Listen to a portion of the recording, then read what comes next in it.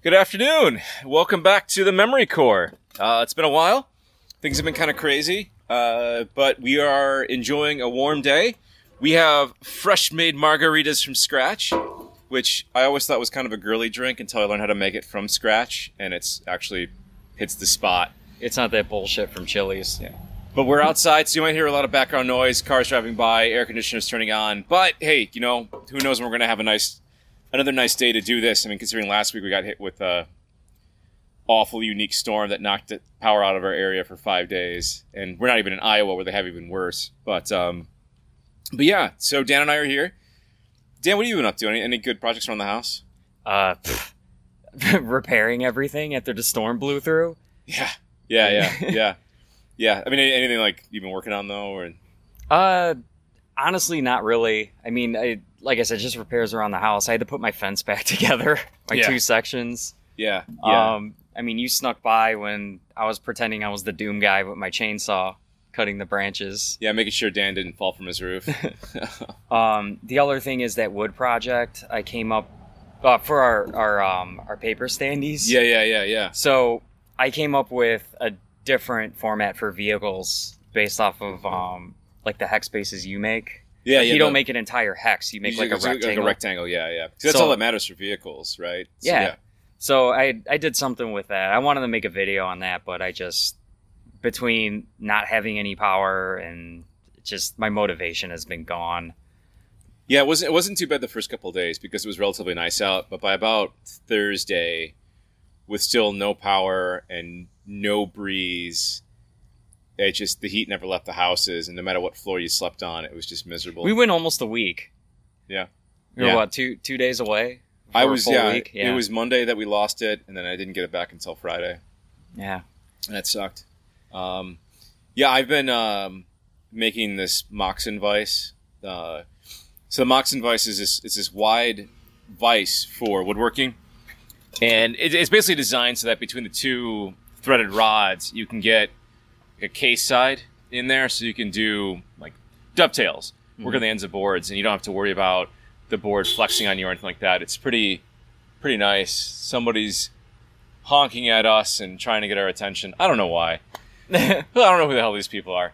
But yeah, I've been making it from branch wood, which has been really frustrating, but it's the only thing I've had that's like thick enough. So that tree that fell in my backyard, it's just been really difficult and exhausting. It's been taking longer than it should because it's not nice straight grain material. But the Moxon vise, it was first described by a guy in like Britain in like the 1800s who wrote a book on woodworking. His last name was Moxon, so he kind of was given that name, but it was originally called lying press, and not to like squeeze lies out of people, but it was used for bookmakers to stitch together the lies or the folds of paper. And that's why they call it a lying press for like the book backing. And maybe when it's done, I can put together all the BattleTech books that have fallen apart because I've read them so much. Because the adhesive and the backing glue and all that stuff was not really that durable. So my old 3025 TRO has absolutely fallen apart because when I got it as a kid in 1994, all I did was read that book. Because TRO 3025 is where it's at. Which brings us to our topic today. 3025. A retrospective. Yeah. Is that the roundabout way I got there? Yeah. It worked pretty good. So, and again, I know we've been putting it off, like, why General Kerensky sucks. And we'll get there. We'll get there one day. But with a lot of the new art coming out for these designs for the Kickstarter, I think one of the things that kind of strikes me is, you know, why we're so attached to this era of BattleTech and why this artwork just really sticks with us. And I think one of the big things is this TRO, and not just the art style, which we'll also talk about. Yeah. But its layout, the importance behind the actual book too. The fluff, everything about it just really works. Mm-hmm. And along with that comes TRL 3026. And 3026, because its vehicles, doesn't get quite the love that 3025 does, because 3025 is, 80% battle max. Mm-hmm. But those two kind of fit neatly together in this era. And then after that, see, everything else after that just doesn't quite have the... No. Doesn't suck you in. And they've been... Every time they've gone back and done something, they try and go back to that sort of secret sauce, that je ne sais quoi of 3025. A good example, if you new fans, if you get your hands on the original technical readout 3025, read that and then skip over to 3050 and you'll see what we mean. And not the 3050 upgrade. No, it came out a few years ago. The FASA made 3050. Yeah. Well, no, not upgrade. Yeah, I know what you're saying. Because then they did the revised. The reprint. Yeah. Just check that out, and you'll know exactly what we're talking about. So what makes... I mean, what 3025 was, I think, was one of the first big books that came out that really discussed the background and setting of the universe. And what you get are, 55 max 12 aerospace fighters? Yeah, you get 15 or something like that, and 12 vehicles? Your 3 land air mechs. And what's interesting are the rest of the vehicles in the back, because they're not actually combat vehicles. Yeah, a lot of them aren't, yeah. Mm-hmm. And you get the drop ships, and you get the repair installation. So the last entry in this book is just an essay on repair installations and what it's like to work at one, how they're laid out, how they're equipped. The importance behind them. Yeah. So 3025, I think I mentioned this before back on, was it episode 2? 2 of the original guys that worked on it were L.R. Butch Leeper and Forrest Brown, along with a bunch of other guys that did writing. But Forrest and Butch were, I know at least Forrest was in the military. He was in Vietnam, and so there is that sort of military mindset. And that's why some of these mechs are designed the way they are, because who knows what you're going to run into. But it's not just... They're not all designed perfectly, but a lot of them may have quirks or details that stand out. Like you were mentioning this too, Dan, right? Like the Hermes too, and them having like these little... They're trying to just work for roles versus just being... They fit in the universe, but they don't just necessarily fit in the tabletop. Yeah, or maybe you did put it this way, but what they do is these designs aren't made for yes, they're made for the game itself, but it's not the meta of how many medium lasers can I pack on a design, and you have your handful that are like that. Yeah. But it's from the perspective of the people that design these mechs, so you kind of get this. You have different factories. You have certain styles at these factories. Like a good example would be Osman Industries, because they came up with the whole battle pod concept, but they did a limited run of their mechs. They actually sold it to other companies to produce them. Yeah. Like it's a lot of the stuff that's kind of missed in the later technical readouts. Yeah. And we'll definitely get into that, because you can kind of see when the changes happen. I suppose there's different reasons for it, but with the original TRO 325 and 26, what you get an overview, mm-hmm. you get a rough description of its capabilities, and sometimes I talk about like the faults of it. So I just grabbed 325, I just flipped it over to the catapult, and the catapult has issues with its jump jets. Yes. And they talk about that. They talk about, some of them being fixed, some of them not being fixed. Side ejection system. Right, yeah. Unique. I think the Wasp LAM has a weird ejection system, too. Yeah. And what's great about it is that what works about BattleTech is that sometimes the lore can't really fit in a standard tabletop game of BattleTech, 1v1. But I think they really stand out in terms of a RPG setting or, sort of a sandbox setting. But yeah, you have overview, you have the capabilities, and you have battle history. And granted, some of them have shorter histories written. Some of them have longer histories written. Some of them is just like, yeah, this is the one thing that this mech did, and it sucked at it. So it's a bit all over the place. I was going to say, not all of them are good.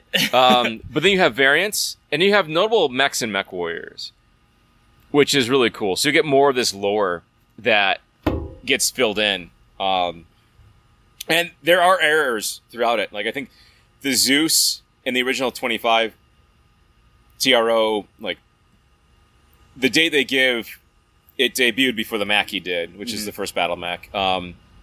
Between, I think, the Stinger and the Blackjack entries, there are errors of Mercer Ravinian, who was this Draconis Combine military officer who came up with the Horde principle. But, throughout it, you get drips and drabs, and then whole swaths of history of the Inner Sphere. I mean, you could tell Kataris was on their mind for a long time when it came to there's the a lot universe. of entries for that. But you also get, Katrina Steiner and her defense of Hesperus, and all sorts of really cool stuff that gets, debuted and written about and hinted at, and it's just Natasha Karinsky's mentioned in it. Yeah. So is who's a rifleman pilot in her unit? I think Johnny Clavel. Yep. He's mentioned in it as one of the uniques for the rifleman. You get really cool characters too. There's a lot of Wolf Dragoons entries. There's some Team Banzai stuff. There are allusions and references to other pop culture things. And it just, I remember being in 4th grade. Yeah, I watched the BattleTech animated show. I then got the BattleTech 3rd Edition box set as I think a birthday present. And then my dad, when we were at Leisure Hours Hobbies, which is a local hobby store in town, and he bought me a copy of 3025, probably to his ever-standing regret, because I did not really pay much attention to school after that.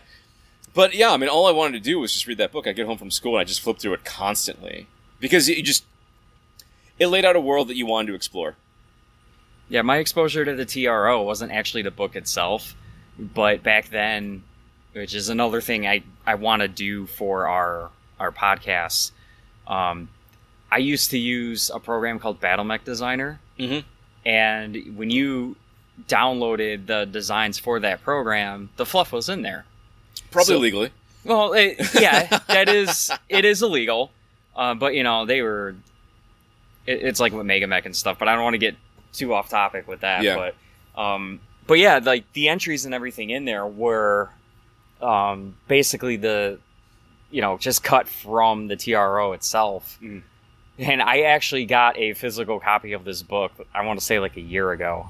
Oh, really? Yeah. Like I never actually owned a physical copy of 3025 until I got lucky and found one. Oh, damn. Yeah, I think I have 3 of them. One of them is the original one. It's in terrible shape. It's like got masking tape as the spine, keeping it together. And then I got another one from somebody else. It's not in the best of shape, but it looks better. And then I found like pretty much a mint one off of eBay or something. And I was like, yeah, I think I do want a mint condition one of that. I knew I missed out on something. Yeah. Because I didn't have it. I mean, I kind of did, but it's different. Because when you have the physical copy, you even the way because they don't only describe the battle mix of the universe. Even before you get into each weight class, they lay out like, okay, your lights are specifically recon, or like your bread and butter, like the mediums. Yeah. Because it is in this book that says like mediums are the main battle mechs of the successor states. Yeah. Which is why heavies tend to be, lance leaders and company captains.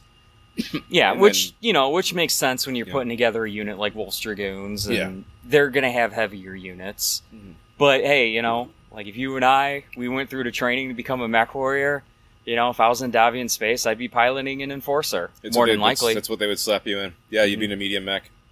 One of the things I noticed too, so you bounce around a little bit, but I like the artwork, and we'll probably get into that a little bit later. But a lot of 14 so designs, 15. I have to really go back and count. a good chunk of those designs were the original like Robotech and Macross and Crusher Joe designs, and they were tweaked a little bit. The Marauder, for example, has maybe some boxier design elements and angular design elements versus some of the curves that came over from Robotech. But a lot of those designs, particularly the Dug Ram, so the Thunderbolt, the Battlemaster, Shadowhawk. Well, not the Shadowhawk, but the machine gun thing. Oh, yeah. So yeah. the Goliath, and then from the Crusher Joe, the Locust, and then the Robotech, the Stinger, and the Phoenix Hawk, and the Warhammer. Those are primarily the mechs that carry machine guns. I think that's kind of interesting because I think when you go out of it, it's the Vulcan and the Firestarter, which are FASA originals that are the only ones that have machine guns, and the rest of them don't. I mean, there are variants, the Catapult, the Victor. Yeah, but you don't have official stats of those at this point. So you look at those. I just find it interesting, particularly like Dug Ram. So those of you who aren't familiar with it, Fang of the Sun Dug Ram was a science fiction military anime, which is where the Shadowhawk, the Thunderbolt, Scorpion, Goliath, Battlemaster, and I think a couple other things come from. Locust is Crusher Joe. Okay, I got it mixed up then. But that one was far more sort of military science based. And granted, I mean, it's still the Dug Ram, which became the Shadowhawk, is still like the uber mech, and there's reasons for why it is. But it was far more like tactics and supply lines and infantry and vehicles and guerrilla tactics. But those are the mechs that tend to feature machine guns, and I found it interesting. They were sort of those original 14 mechs or so were really mainstays in the universe until 3025 came out, and then just a hair before it, MechWarrior First Edition. But I think it was the implications that there's a lot more vehicles and infantry out there than we tend to play with, and so a lot more machine gun use is probably important, especially when you're fighting hordes of infantry. Which kind of foreshadows into 3026. Yeah.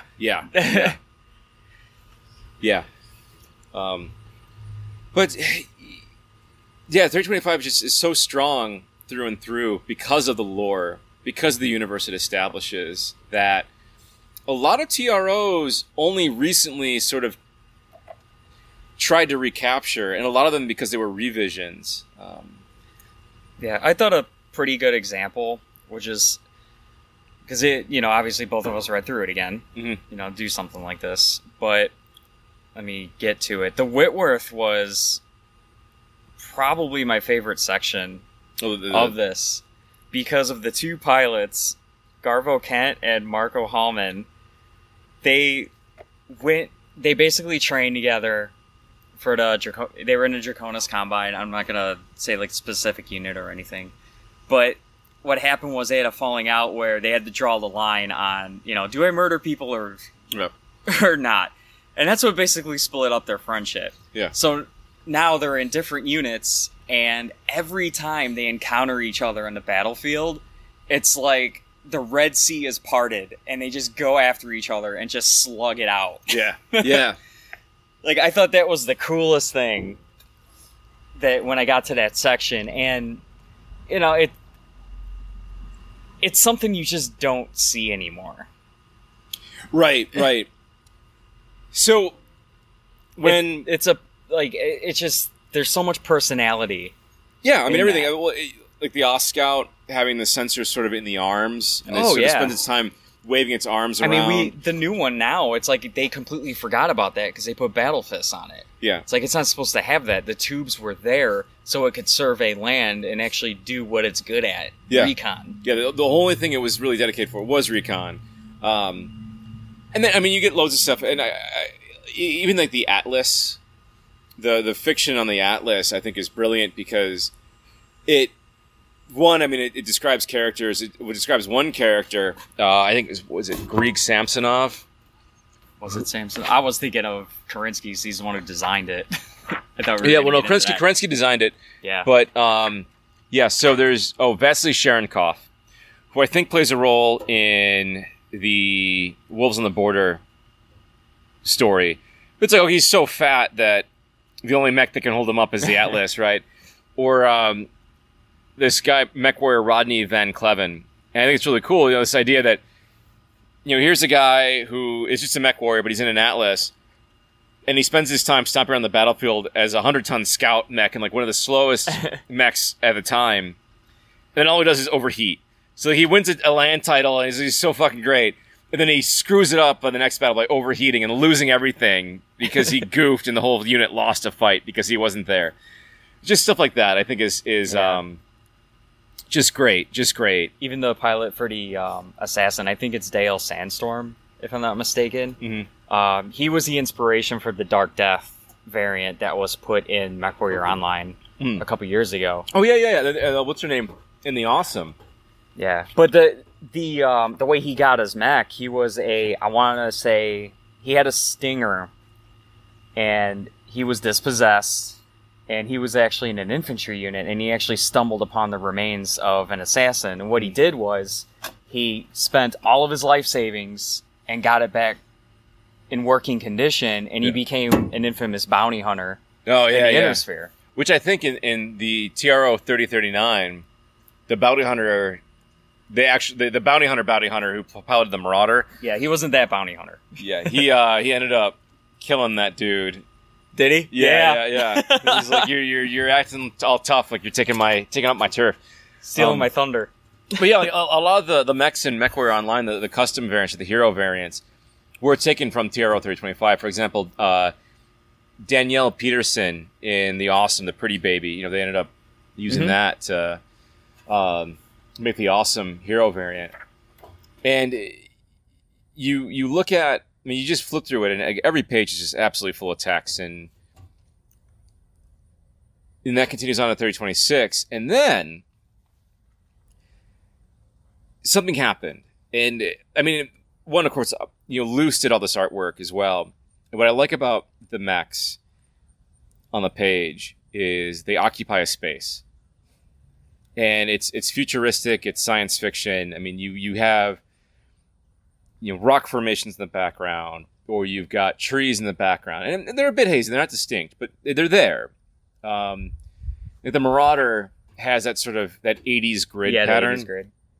And in the background you kind of see a city. What I would assume is a city with some skyscrapers, and the urban mech is in a cityscape. The Jaeger mech's in a rocky Badlands area. What I like is actually the Dervish, because they sort of flipped.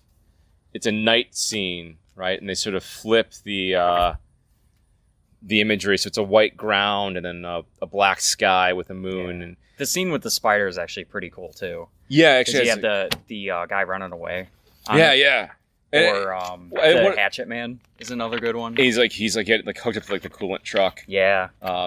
It's one of those things too. It's kind of been lost, or it was lost with some of the artwork, is what the scale actually is of these designs. And I like a lot of Plog's illustrations, but his scale is kind of all over the place, and you see it in some of the other artwork as well, in some of the scenario books. Which isn't to say Luce doesn't have his moments too. Oh yeah, no. The spider, there's no way a man can fit in that spider's cockpit. Absolutely. But some of the stuff, it gets a little bit ridiculous in terms of scale. The mechs are a little bit too big. But for the most part, a lot of this stuff I really enjoy. The Vindicator. The idea that the Vindicator has ports around the PPC, it can just stick its arm in standing water and quickly shunt heat by running water around the PPC jacket to cool it down. And I vaguely remember when I was reading through the fluff, but I'm pretty sure that played a role in some defense that Liao had against the Davians at the beginning of the Fourth Succession War, I believe. That actually came into play. Which is good. It's worth using that stuff to your advantage. I think was it Stardate was the magazine that they had quirks for mechs? Yeah, no, it was Dragon. It was Dragon, yeah, and that goes back. That goes back to what, 87? Which also speaks to the legacy of this book, because this is why you have design quirks. Right. This was.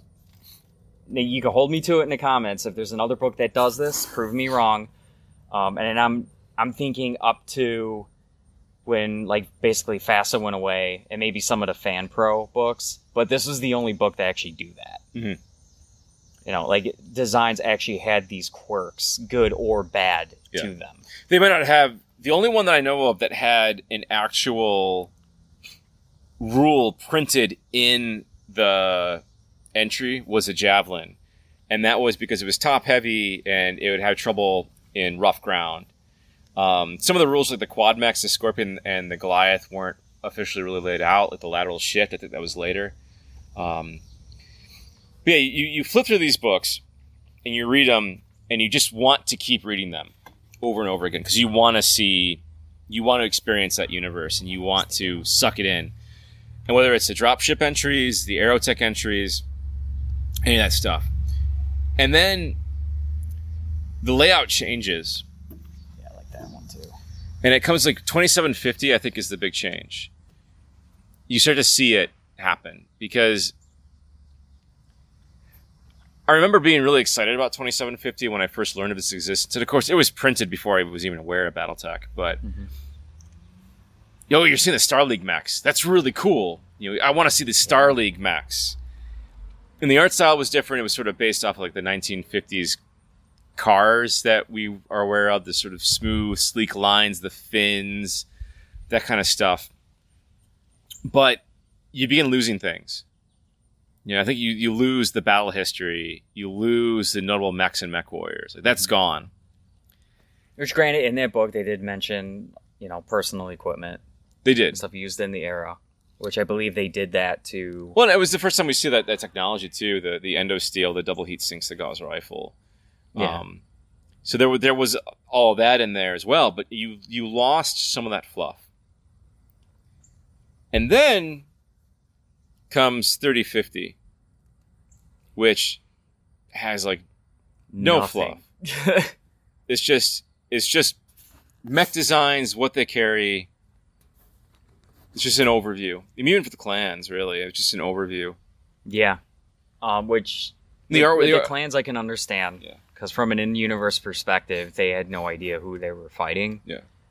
But the Inner designs, it was meant more of an addition to 3025. Yeah. Which is why you got new art, and the variants, they made some weird decisions, like the infamous Marauder with the case in the wrong torso. The Marauder 2, I think, the case in the wrong torso, Which, you can get mad at that design choice all you want, but it shows the hysteria that they were going through trying to piece everything back together to combat the clans.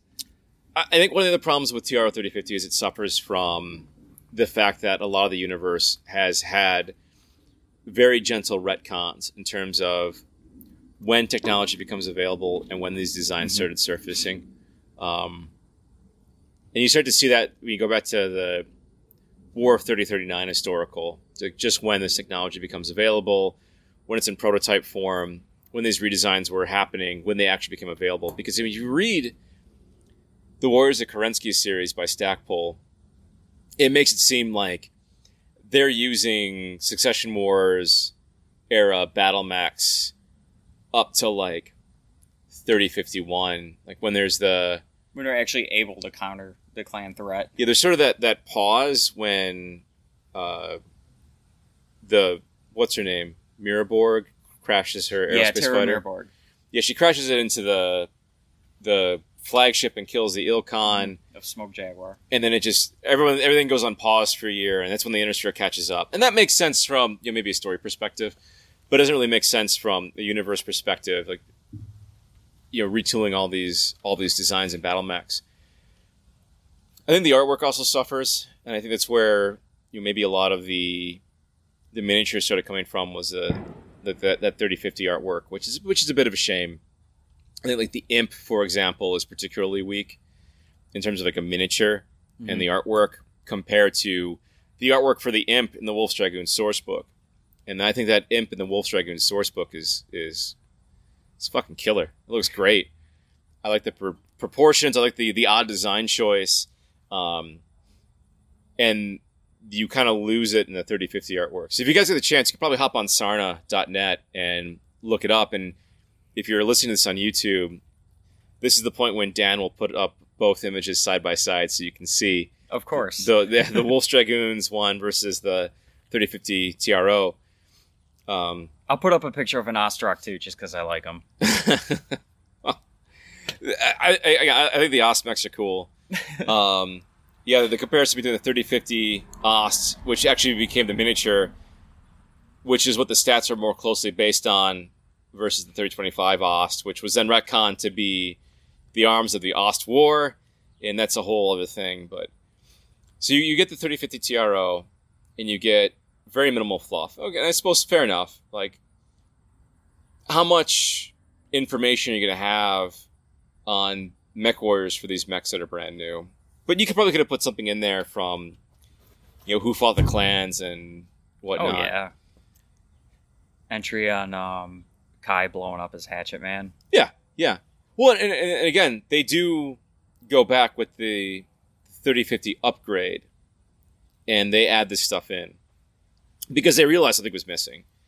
That was when Catalyst just got the property, wasn't it? Or was it still Fan Pro? No, I think it was Catalyst. They were going back and they were redoing a lot of those. And that is, actually, they did. Brent Evans redid all the artwork for 3050. Yeah, and to this day, I think that is the best rendition of the loose designs. Yeah, his artwork.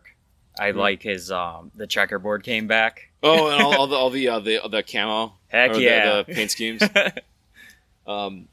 Yeah, and then after 3050, you get 3055, which I think is probably... It has some really cool designs, the 3055 does. But in terms of presentation and layout, it's probably the weakest. I mean, you're cobbling together designs for the clans from the Jade Falcon sourcebook, the Wolf Clan sourcebook, and then you've got the stuff, the 2Cs... from Victor Musical Industries that ended up getting unseen because of I don't think real fears of lawsuit, but just wanting to cover their bases. That's a whole other topic. But the book to me was more of we really screwed up with this whole clan balance thing. We need to put a lot of Gauss rifles out there for the Inner Sphere. Right, which then goes really fucking crazy with 3058. Yeah. But I think right around 3060, 3058 and 3060 is, I think, when you're really getting the drop off in designs. Really, yeah, you're gonna show the concurrent release of TROs with the era in such a way that's very real time, and then FASA loses access to the Robotech designs because of the lawsuit. And they pull the Doug Ram and Crusher Joe stuff as well. And so you get 3025 revised, which then kind of combines downgraded Star League era mechs from 2750 to take that place. And what do you end up getting? Well, you get some new artwork for the 2750 mechs, which are kind of okay. But then you lose stuff still, right? Like, they take all the pilots out. They take the pilots out, and they put an icon for light, heavy, medium, and assault mechs for some unnecessary reason. But then you put that in there, you have to lose material because you don't have the space on the page anymore for stuff. Mm-hmm. So then you lose some of the fiction and the fluff. There's some holes in the fluff, too, because they make mention of a lot of the unseen. Yeah.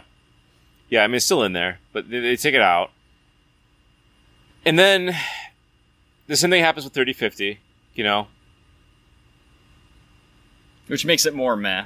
Which makes it even more meh. And then clearly there's this understanding that they're missing something. And when they start kind of going back, and this was in the past 5 years, really looking at the TROs and what they want it to look like, what they want to do, they really changed things up. You have a bunch of PDF-only products for, the Dark Age era stuff and, the TRO prototypes. And then you've got 3039, which combines 25 and 26 and 2750. And so they start adding in notable pilots again. 3039, too, just you can kind of put me on the record for saying this, I think is probably one of the better TROs that they have put out. Yeah. In all honesty. Oh, yeah. Because it was basically a reprinting of the old format. Yeah. Yeah. You know? Well, and the thing is that they felt so compelled to repeat the old format that they go back to it.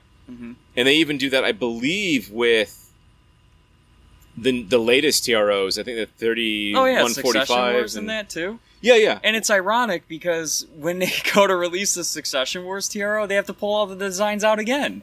Yeah. You know, because of the next lawsuit that, thank God, they won. Yeah.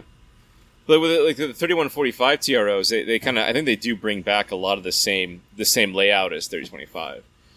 So really, Yeah. I mean, honestly, 3025 hit a chord that none of the other ones did, that they had to go back and mimic. And not that mimicking is a bad thing. I mean, it's totally a great thing. I mean, it's what we want. But there's something about 3025 that really sucks you in. It really says a lot about the design of the book and the aesthetic even behind it. Loose, like when I see the art that he did, it reminds me of those. I don't know what these books are called. They're like reference books that you can find in hobby stores when you're building like your Civil War army or like your World War II army. You know, making those displays. That's what this book basically is. Yeah, yeah. Well, it's one of the reasons why I think I do enjoy the artwork of 3058 so much, because they do bring Loose back. And some of the mechs don't look that great. I think the Bushwhacker? Oh. And the Dragonfire is one that I'm not a big fan of either. But I think in general, a lot of those mechs I think I do enjoy. And he's careful to bring back the rounded edges and stuff like that from the 2750 with, say, for example, the Thunderhawk and the Spartan. Yeah. Oddly enough, the Striker... which has a terrible miniature. I will say, I think the miniature is bad, and I mean I don't remember who sculpted it, and I think he's done other work for Ral Partha and now Iron Wind, and they're all fine, but the Striker is pretty bad because it doesn't really match the artwork. And the Striker has been mentioned loads of times. I mean, I think going back to 3025, I think it's in there mentioned somewhere. And this was when Lords of the Battlefield was still an active web forum. One of the guys who had a gallery there had a homemade Striker battle mech, and he wanted to pitch it to Iron Wind, and Iron Wind said, "We'd love to do it, but the material you sculpted it from, we cannot use to make molds, so we can't use it." Oh man! Because I feel like that Striker really matched the artwork on point, like even from an orthogonal standpoint. What I imagine it would look like head on. I think it looked bang on versus the Striker we have now. It's a shame. Because that miniature's, it's not great. It's not great. Yeah. Well, the majority of the 3025 miniatures are actually pretty good. Right. And I know it's one of those things that some people have said that they don't agree with, but I feel like the 3025 miniatures, they were sculpted by sort of the same group of people, the same 3 or 4 or 5 sculptors, and they clearly all talked to each other, and they had a scale set up. The same passion for the game too. Yeah, and they all tell. Well, a lot of them ended up going on to do really big things. I mean, Julie Guthrie is a renowned miniature painter and sculptor. I mean, she's really talented, and she's done a lot of stuff, in the recent past that people really like, especially in the fantasy side. And I think when Iron Wind did the Chaos Wars Kickstarter, I think she came back and did a sculpt for them to scale with the rest of the old miniatures, the old D&D miniatures that Ral Partha used to do. Nice. That they then repurposed for their Chaos Wars, fantasy battles line. But I mean, those miniatures, I mean, were all done, I think, really well. I mean, a lot of them are also single-piece miniatures, which may explain just sort of their static appearance or their aged look. But at the same time, I mean, when you're new to this, and it's all single piece, right? I mean, you gotta make it in a way that's gonna fit in a mold, and not tear the mold apart when you press it and take it out. And it's, I mean, people complain. They go, "Oh, yeah, I want more complicated things so I can pose it." And people say, "Well, I want single piece things so it's not such a pain in the ass to do stuff with, and I can actually paint it without having to wrestle putting it together." Well, fuck do people want? Yeah. Have you tried piecing together one of the new Marauders, the 2 clan or whatever? Well, even the old Marauder. I put together a couple of them. At this point, they would be old. Well, and you know what? I mean, the worst miniature I've ever put together, and it's unsalvageable. It's a goddamn mess. For a while there, Ral Partha were putting out lance packs, and they flirted with a blue resin material. Oh boy! And it casted well. It did cast well. The details were all there, and they were sharp and everything. Those motherfuckers will not glue together for anything. That's why you need a pin vise, man. And they broke. You looked at them funny, and they snapped. So I have an assault lance in that blue resin that is just a disaster from when I was a kid. Yeah. I mean... I wish you guys could see the look on his face right now. He looks like his childhood was just taken away from him. It's goddamn wounding, man. That thing was a Battlemaster, 2 Warhammers, and a Marauder. I had a... Yeah, the original Marauder is a pain in the neck to put together, too, man. Yeah. I only have one of those. But yeah, like was it the Marauder 2 Clan, the Project Phoenix one? Oh my god. Yeah. That thing was atrocious to put together. It looked okay, but ugh. But while we're on miniatures in 3025, what were the sculpts that were lost? Wasn't the Enforcer one of them? The Enforcer was one of them. Yeah. The Vindicator. The Catapult. Which is a shame because like I like the original Vindicator more than the Resculpt. I mean, the Resculpt's good, but I prefer the older one. The Catapult, that one's really... I know you really like the bird legs on it. Yeah, I do. I'm more of the like the beginner sculpt one. The Mech Commander? Where no, not the C4. I freaking hate that thing. The one with like the big egg looking torso. Yeah. The beginner sculpt one that we got. Oh, that's the Catapult, the old school Catapult torso, right? And then modified legs. And the modified legs. Yeah. But they're not the C4 legs. Like they're different. It's the one you got in the beginner's box when they first put it out. Yeah. That's the one I like. Well, I mean, it's tough too because it's one of those things I think people don't give much credit for.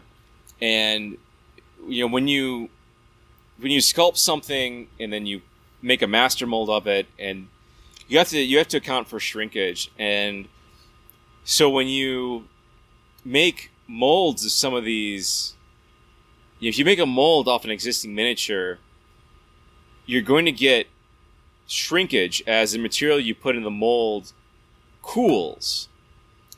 And sometimes you have to deal with thermal expansion, which then maybe negates the shrinkage, but may ruin the mold. But a lot of these miniatures, you'll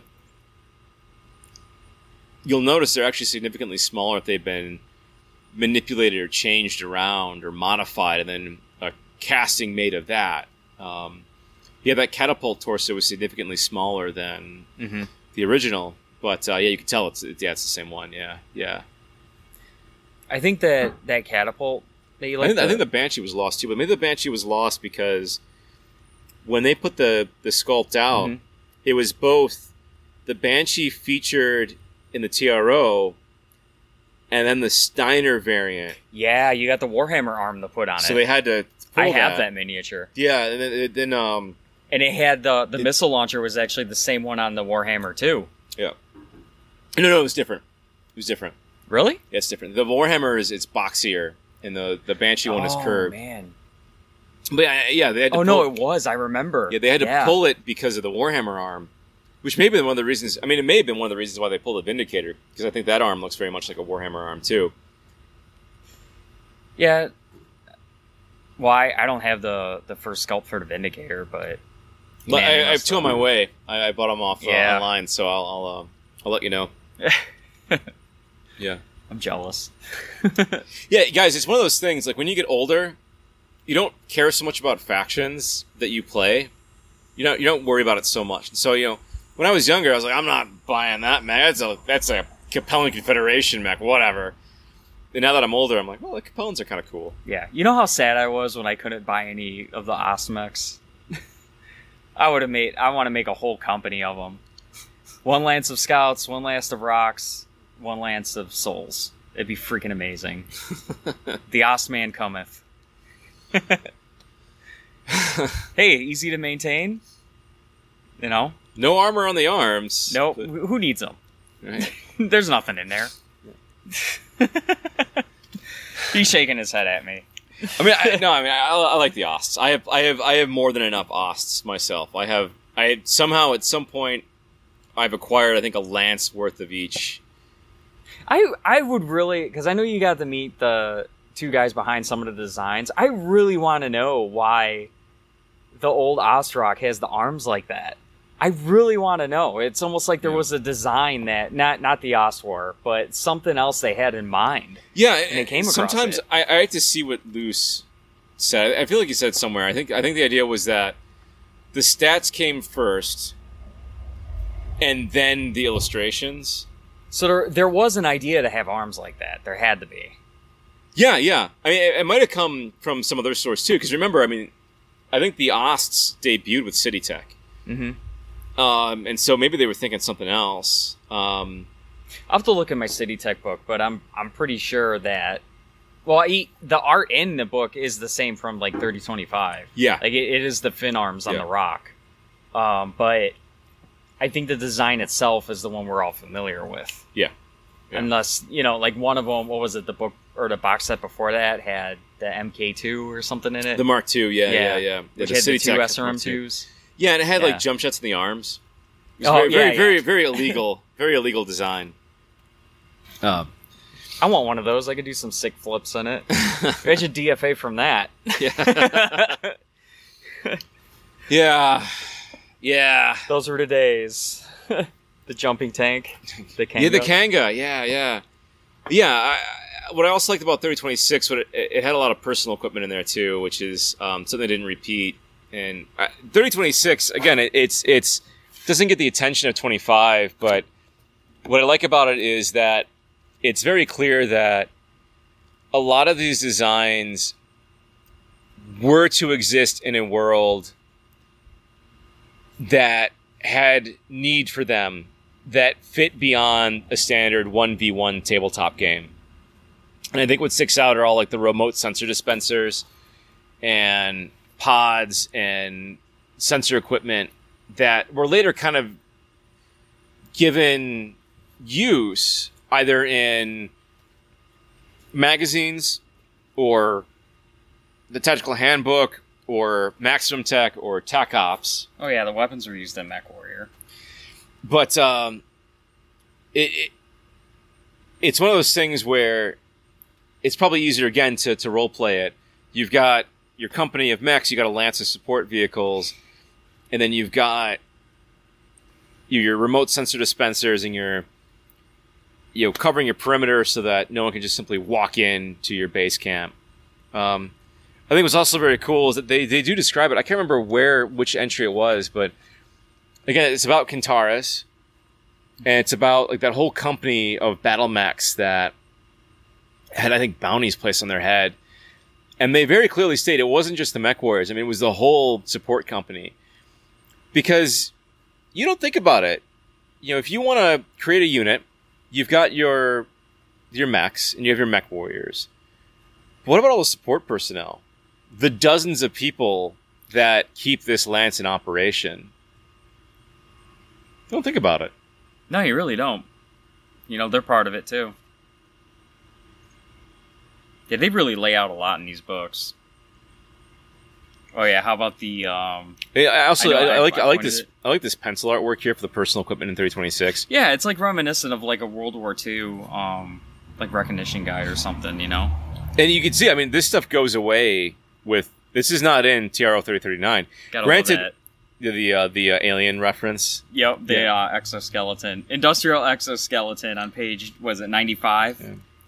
In 3026, look that up. Now, a lot of this stuff comes back in a time of war.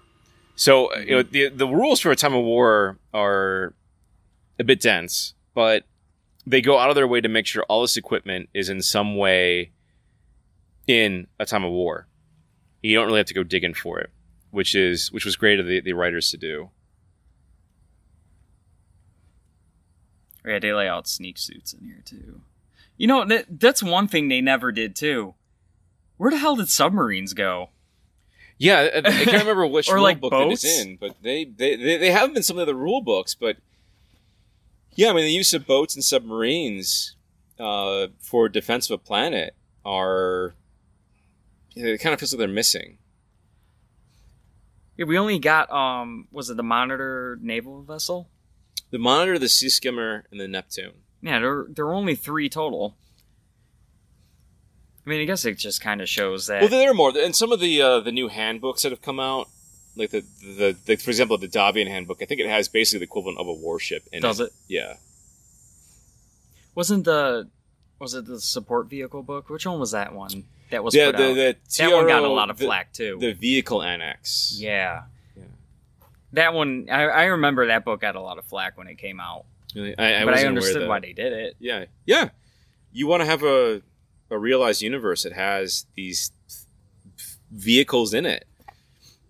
And a lot of these, and even the mechs, they were based on real world vehicles that were out there. I think the infamous one would be how the Timberwolf, the cockpit was based off of, what was it, the B-52 Stratofortress? Mm-hmm. Yeah.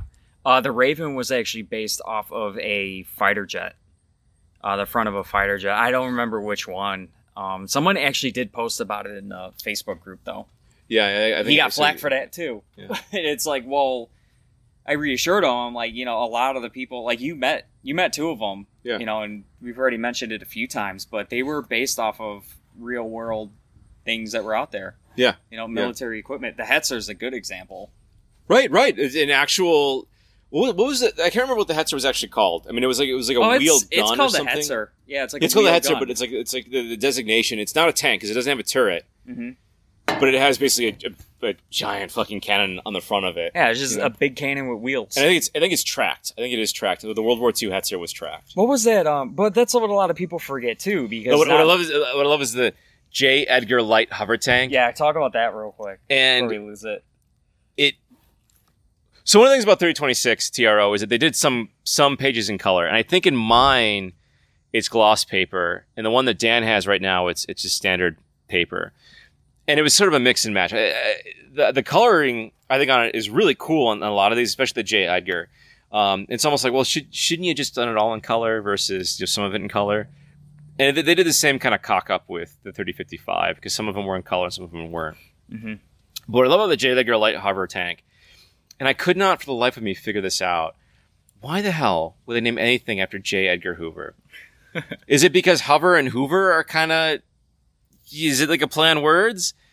And then I wish I remember who it was on the BattleTech forum, the main forum, said the greatest pun, or the greatest reference, was a J. Edgar Light hover tank was named that because it has a skirt. And J. Edgar Hoover was reputed to be a cross-dresser. Mm-hmm. And it's like, I get it. That is great. You don't see that anymore, man. Yeah. You just don't see it anymore. It's incredible. That was a good story when I heard it. I would have never known that. No, it totally went over my head for 20 years, man. Oh, man. A lot of these conventional units are actually really nice, too. Well, when I say conventional units, I actually meant to say conventional fighters. The Mech Buster is actually my favorite. I love that thing. Well, again, it kind of comes to this point, too, is, if you're doing an RPG setting, one of the tricky things about BattleTech is that if it's mech v mech combat, whether it is a GM versus players or player versus player, there's a parity there. And that can be tough. But that's what's so great about the vehicles, is that no matter kind of what rule set you're using, although the newer rule sets maybe make them a little bit too durable. Too complicated. But what stands out about them is that they fulfill roles that you don't necessarily have to assign a mech for, unless you really want to. But, when you guys are playing Dungeons & Dragons, you can have, fairly weak or freshly created characters, or maybe, level 1 or maybe level 5. And you can send them against the Goblin Horde, or the tequila's hitting. The tequila's hitting. Goblin Horde or skeletons. And, I mean, you play it against enough of them, it's definitely a challenge, but it's not insurmountable. Which I think is really powerful. And then when you fight battle mechs, it's when you know, like, you've it's a real threat. Mm-hmm. And that's really great, is that you have resources to do kind of that sort of setting. And what's also great about Dungeons and Dragons and, say, Lord of the Rings, because that's going to be 20 years soon for those movies. Oh. You see ruins and destroyed temples and forts and all that stuff. There's a history and room to explore and investigate and maybe find artifacts. And the same thing with BattleTech is that there's Star League bases and artifacts that you can discover. And I think it's wise to try and emulate that for your game. And I think these TROs help you emulate that dramatically. Yeah, to get back on vehicles too, a lot of these mechs in 3025 were labeled as support for infantry, like the Vulcan. Yeah. And the later rule sets really freaking neutered them, where it doesn't even make sense anymore. Yeah, yeah. The urban mech is a good example.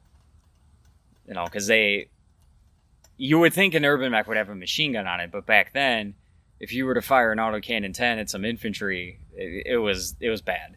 Yeah. It was really bad. Because you would do double damage in the open, and it'd be like 20 points of damage. You'd have, 4 infantry left for like 8 or something like that. Yeah. Not like that anymore. Well, there's definitely a sort of middle ground between super durable infantry and infantry that are super squishy. And I think because the rules originally had them to be so weak, or like even the vehicles. For example, there's that one time where we played and you one-hit my Demolisher with the medium laser with fresh armor, and just, that was it. It was done. Didn't even penetrate the armor, but it was done. But yeah, it's pretty clear that there's a realized universe here for how these things work and what they're supposed to be used against. And there is information here about its intended role and its sort of operating procedure. And a lot of the early fiction plays into that, and changing doctrines. I think one of the great ones, again, kind of comes back to that, again, the Scorpion, and that scenario that Robert Charette and Michael Todd over the Charette collection put information out of that we played. The idea that the Scorpion was supposed to pair with vehicles and be a light mech / scout hunter. Yeah. Because it's under armored, but it's so fast and it has a big gun. Well, some of them too are just, lobbies to get a design out there, which is pretty much what the Assassin was. Yeah. It was a train wreck trying to get that thing out there. Yeah. It's just, well, the Charger. Charger's another one too. The Charger was developed in a world with excessive money to burn. Which, boy, I mean, if that isn't a metaphor for like the modern day F-22 Raptor. Yeah, right. It's just, we got money to burn. Let's make the super heavy scout mech and just put the biggest engine in there. And of course, for the designers, it was like, hey, we should put this 400 rated engine on something. let's put it in this. I wonder how many people actually used it for its intended purpose as a scout mech. Even, I don't know, it's glorious when you pull off that full hex charge with that thing. Well, it can beat the shit out of anything lighter than it. I mean, if it can get in a physical punch range, I mean, that's it. Hey, if you could run that thing into the front of an Atlas, dude, it can do some damage. Not with the small lasers, but just charging into that thing. I mean, it'd be fun to use. I mean, or to come across. Like, again, like, your players are in a bunch of light mechs, and then up comes this elite pilot in a Charger. Right? It's like, Mother of God. And I will say, though, that Charger that was put in the Fourth Succession War scenario book, not the original Fourth Succession War scenario book that came out kind of concurrently with the Atlases, that was published in the 80s, but I think it was published either in the late 90s or early 2000s. And it was supposed to be sort of a expansion to be used alongside the BattleTech Fourth Edition. That says a lot. It's a Freudian slip. The 4th edition box set, and it had sort of this Capellan variant of the Charger that dropped its engine rating from a 400 to I think a 320, and it had like an autocannon 20 on it, and 2 SRM6 packs, and yeah, it was a beast. It was pretty scary. Later inspired a Hatamoto Chi. Yeah. Well, that and Thug, right? You know? Mm-hmm. Actually, since we're talking about the Hatamoto Chi real quick, there's a post about that in the Charette collection too, about what it was supposed to have. Yeah. Supposed to be in a Thug ripoff. Well, I also like the orthogonal images. Mm-hmm. And actually, that Michael Todd, also known as Sigil, so if you guys see him around various other media, that's who that is. So I think he lives in Virginia, and this is what we should have freaking done. He just sent a bunch of emails to a bunch of old creators at BattleTech. Was like, hey, do you want to chat? And Robert Short was like, yeah, sure, let's chat. And then they become like buddies. And so that's how Michael Todd, aka Sigil, is doing his thing. And he put up for sale on the Shrek Collection website those Hatamoto Chi orthos. Oh man! And I would have grabbed it. I mean, it wasn't cheap. This helicopter above us. It wasn't cheap. I mean, it was going for like $200, and someone just snatched that up. They said, "I want it." That's awesome. And it's good they got it, because I would have bought it. You'd have made that nice wooden frame for it. Yeah. What are you gonna do? Where are we at right now in time? We've been rambling for a while. We have been. 30-25 will do that. We have been talking for an hour and 2 minutes. Wow. Yeah, can you believe that? So yeah, in retrospect, 30-25 is a big deal, that book. Yeah. It established a lot behind BattleTech, much like another one we probably cover sooner or later, the Star League book. The original that came out. Well, and I get it. People... Well, I guess I don't get it, but the sort of complaints of, I don't want to get that. It has all of the old artwork in it. It's stupid. And it's like, what are you talking about? It has all the fluff in it. What does it mean if it has old artwork? It's from the 80s. What do you want? Yeah. It's not enough of a reason to not get it, or not spend time with it, or not read it, especially when you can get it relatively cheap, or you can get the 3039 version that's pretty inexpensive and has all the designs in it. That to me feels silly to not. I guess it's kind of there's two kinds of people. The people who want to be in this game because of the fluff and the background that you want to delve into it, and the people who just want to play the board game. And I get it, but what makes BattleTech so strong is the background.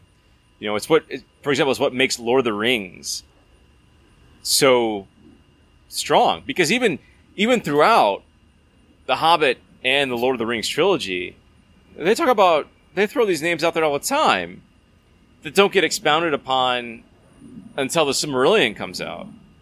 Now, granted, I like the Lord of the Rings, I like The Hobbit. The Silmarillion's a pretty dry read. It took me 3 times to finally finish that book. It is pretty dry. Yeah, I never read it. But it's that depth. You want to keep going. You want to keep looking. And to this day, I want to know what happened to those 2 blue wizards. We'll never find out what happened to those 2 blue wizards. It'll never happen. They went on to found Wizards of the Coast. And now we have Magic the Gathering. Yeah. And the BattleTech card game that ran for a little bit. Not that long. So yeah, but that's BattleTech. That's what TRO 325 and 326. You want to keep going. You want to keep reading. You want to experience this universe. You want to see what's going on. You want to lament your favorite designs whose factories were destroyed. You want to know about them. You want designs that weren't necessarily made to work. Well, we want them Yeah. now. When we were kids, we didn't want them.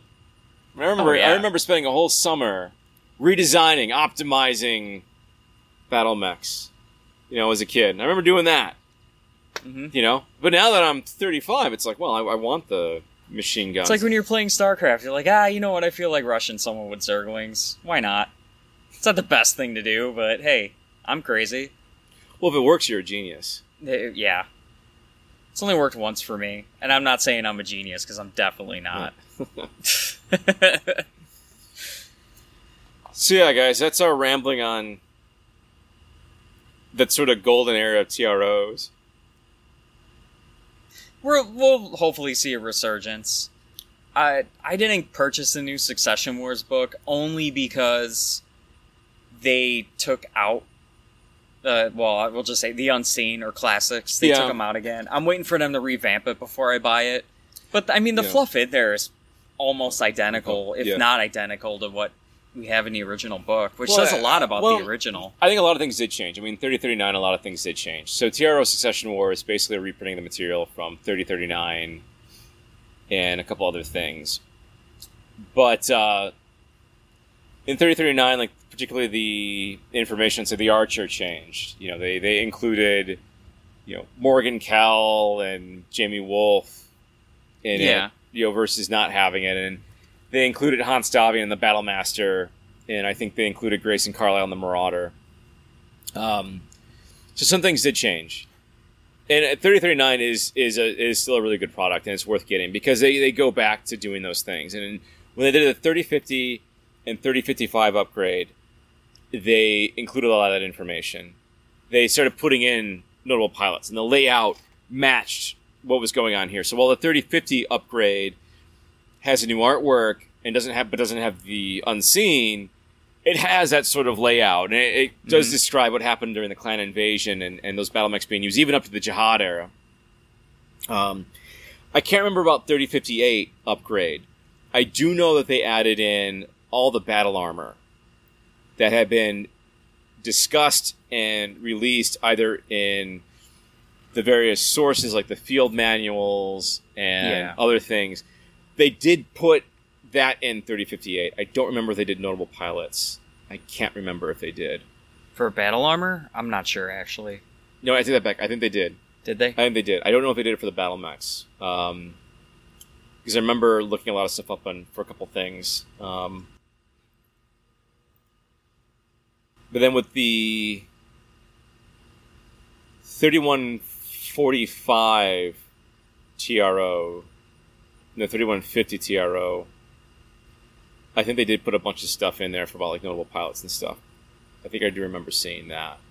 But it's clear that when they went back to revamp those TROs, they borrowed heavily from the layout of 25 and 26.